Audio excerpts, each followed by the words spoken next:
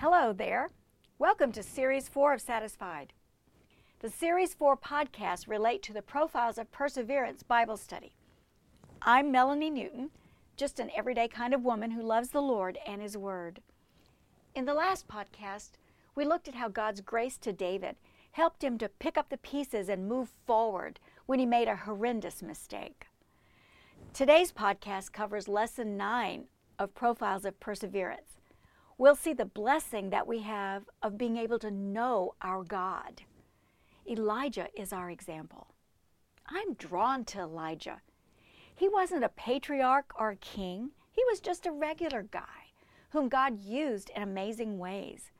He wasn't a writing prophet with a book in the Bible named for him, although there is a letter written by him recorded in 2 Chronicles. Elijah, this everyday kind of guy, received instruction from God and obeyed it without question. Some of that instruction sounded kind of crazy, but he just did it because he knew his God. Like other prophets in the Bible, Elijah knew who God was and understood his character. Prophets didn't just predict future events. That's what we usually associate with prophets and prophecy. But they more often taught people in the present about the God they served or claimed to serve. Prophets taught theology. Well, what is theology? Theology is simply what you believe about God. Ready for this? All women are theologians. Yep, if you are a woman, you are a theologian. Whether we want to call ourselves that or not, we are the theologians in our spheres of influence. And it matters if we're good ones or not. It matters what we know about God. It matters what we think about God and what we relate about Him by words or actions to those around us. I read this recently. Your life is your billboard, and every day you can choose the message to display. It's true. You have influence.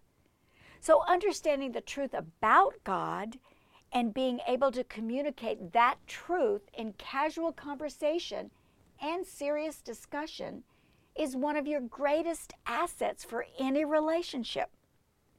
You can use it for the good of your friends, your spouse, your children, your workmates, and church groups. You use your theology to give them strength or drag them down. It's sobering to realize that someone else is helped or hurt depending on the state of my theology. Where do we learn our theology? Well, we learn theology like we learn most anything else in life. And it happens to be God's way of teaching us. Prepare by instruction, learn by experience. Prepare by instruction means studying the truths about God in the Bible. Learn by experience means to trust in what you believe about God as you live out your life. In fact, apart from experience, theology is dull and detached. It's as we study the truth about God in the Bible, then trust Him as we live our lives, that we learn true theology. Take Joseph. Sometime in his early life, someone taught him truth about God, that God was faithful, sovereign, merciful, and personal. What did Joseph learn by experience? He learned that God was faithfully with him through all those trials he experienced. He learned that God was wise and gifted him with wisdom, both to interpret dreams and to prepare a nation for famine. He learned that God was merciful to him so he could be merciful to his brothers. What about David? Before he ever had to run from Saul, he wrote the 23rd Psalm. The Lord is my shepherd, I shall not want. He restores my soul, for you are with me. Your rod and your staff comfort me. You know those words. Someone taught him about God. He paid attention. When trouble hit, he learned that all those wonderful things about God were true. Experience verified the instruction. We don't know about Elijah's background, but someone had prepared him by instruction. Perhaps he attended one of those schools of prophets that Samuel started. God moved Elijah to a brookside dwelling where he experienced God's protection and provision. This is where Elijah learned what it meant to trust God while following God's commands. Experience sharpened his theology and continued to do so as Elijah lived with the widow and her son for 2 years. Elijah and the widow in our lesson learned that God is greater than any impossible situation. They learned to trust him. They learned to follow directions even when it made no sense. That is so hard for me. Is it hard for you? You and I can face any impossible situation if we are prepared by instruction about God and teachable to learn through experience with God. But the first step is knowing the truth of God, and he is a God you can know. As Elijah obeyed God to go back to Israel and set up a colossal confrontation on Mount Carmel, the whole issue was whether the people of Israel would know their God and choose to serve him instead of the God substitutes. God demonstrated things about himself to Elijah and through Elijah that teach us truths about him today. Truth number 1, the true God is alive. 4 times Elijah refers to God as the one who lives. He is the living, active, ever-present Lord. The Baal worshipers believed that Baal actually died during the summer months each year. Elijah knew that God lives.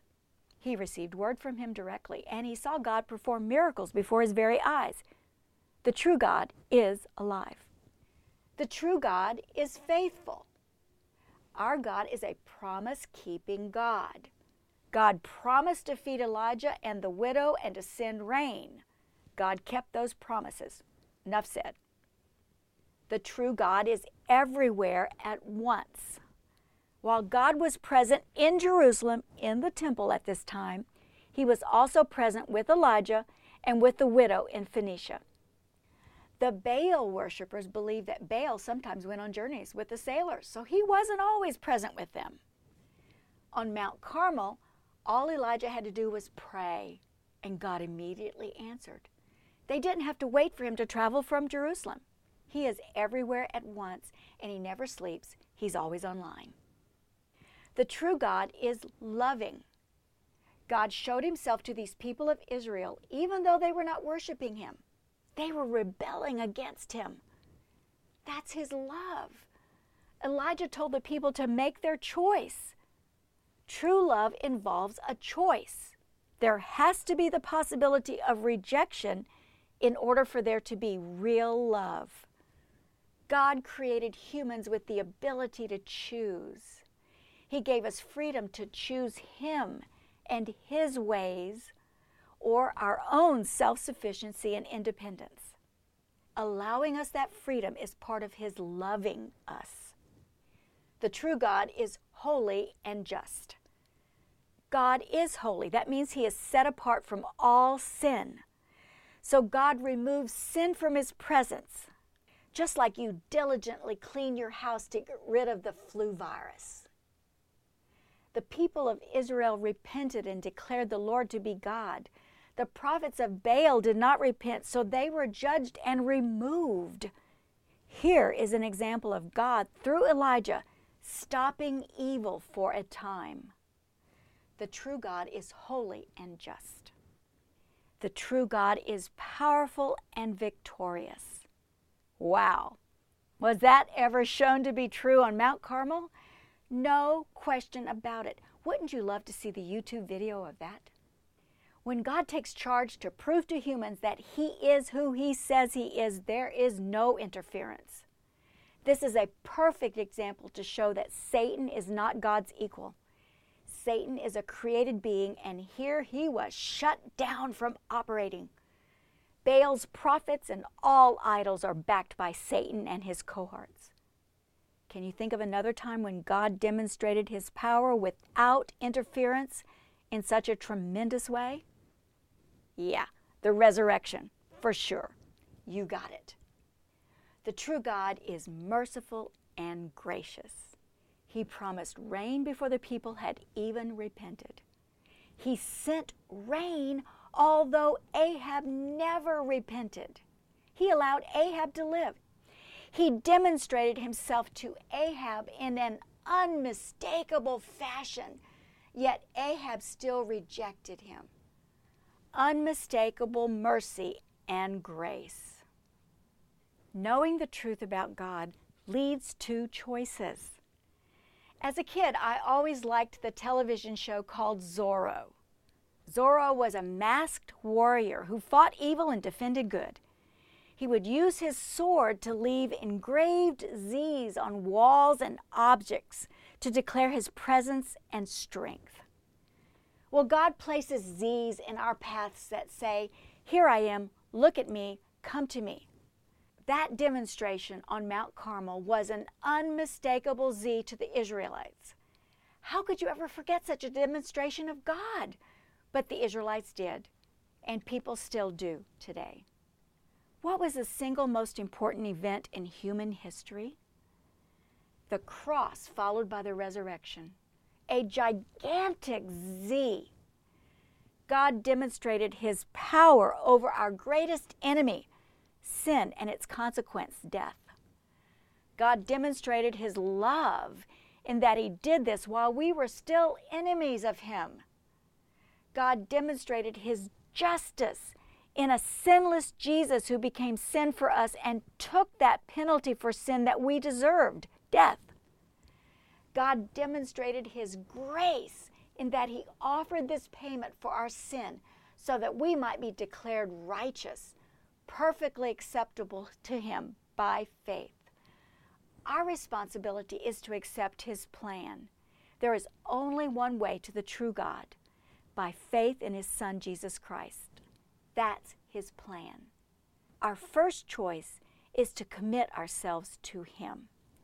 That's the same choice Elijah gave to the no-comment fence-sitter Israelites. It's either being for God or not for him. There's no in-between. It's not a sliding scale, but a line. You are either on one side or the other of the line. Being on the fence is on the other side. Trusting in Jesus Christ is committing ourselves to God. Our second choice is to serve him no matter what. Elijah was a plain man, a nobody. All through history, God has chosen to use nobodies because their dependence on him made possible the unique display of God's power and grace. God uses nobodies all the time to do some of his most impressive work. Serving God no matter what means taking your stand before God and acting by faith in his name. Okay, so taking one's stand means to present yourself, to hold your ground, to station yourself. I love that definition. You can picture Elijah issuing the drought declaration to Ahab.